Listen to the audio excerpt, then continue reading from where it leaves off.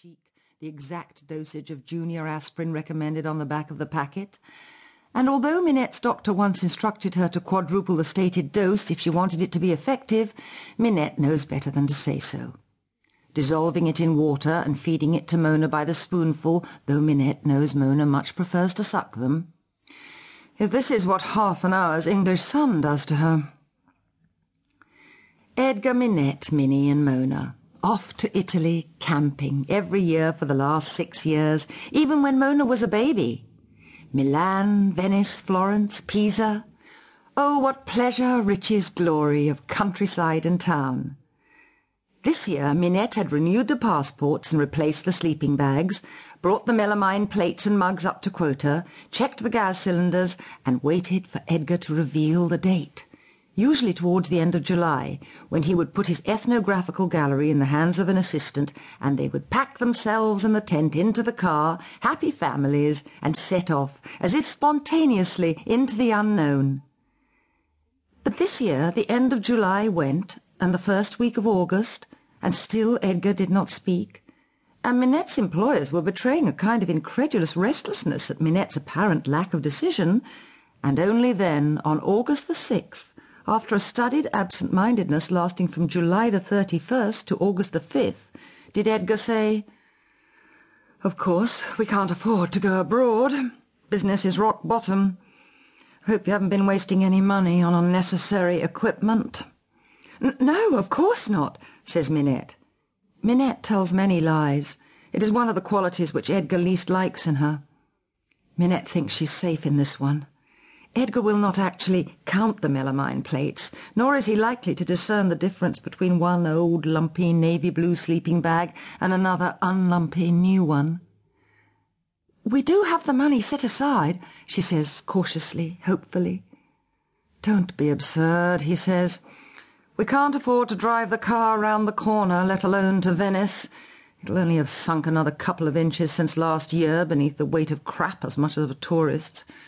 It's too depressing. Everything's too depressing." Oh, Venice. Goodbye, Venice. City of wealth and abandon and human weakness, glorious beneath sulphurous skies. "Goodbye, Venice," says Minette in her heart. "I loved you well." "So we shan't be having a holiday this year?" she inquires. Tears are smarting in her eyes. She doesn't believe him. She is tired, work has been exhausting. She's an advertising copywriter. He's teasing, surely. He often is. In the morning he will say something different. "You go on holiday if you want," he says in the morning. "I can't. I can't afford a holiday this year." "You seem to have lost all sense of reality, Minette. It's that ridiculous place you work in." And of course he is right. Times are hard. Inflation makes profits and salaries seem ridiculous. Edgar, Minette, Minnie and Mona must adapt with the times. An advertising agency is not noted for the propagation of truth. Those who work in agencies live fantasy lives as to their importance in the scheme of things and their place in a society which in truth despises them.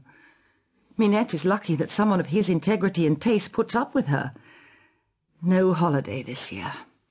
She will pay the money set aside into a building society, though the annual interest is less than the annual inflation rate. She's resigned. But the next day Edgar comes home having booked a holiday cottage in Kent. A miracle. Friends of his own it and have had a cancellation. Purest chance. It is the kind of good fortune Edgar always has. If Edgar is 1 minute late for a train, the train leaves 2 minutes late.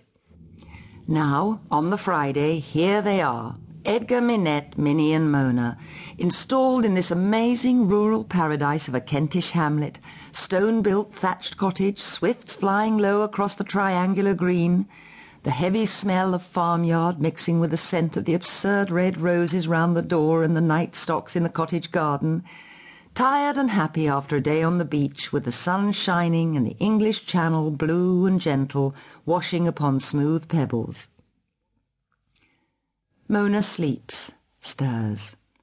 The night is hot and thundery, ominous. Inflation makes the monopoly money not so fantastic as it used to be. Minette remarks.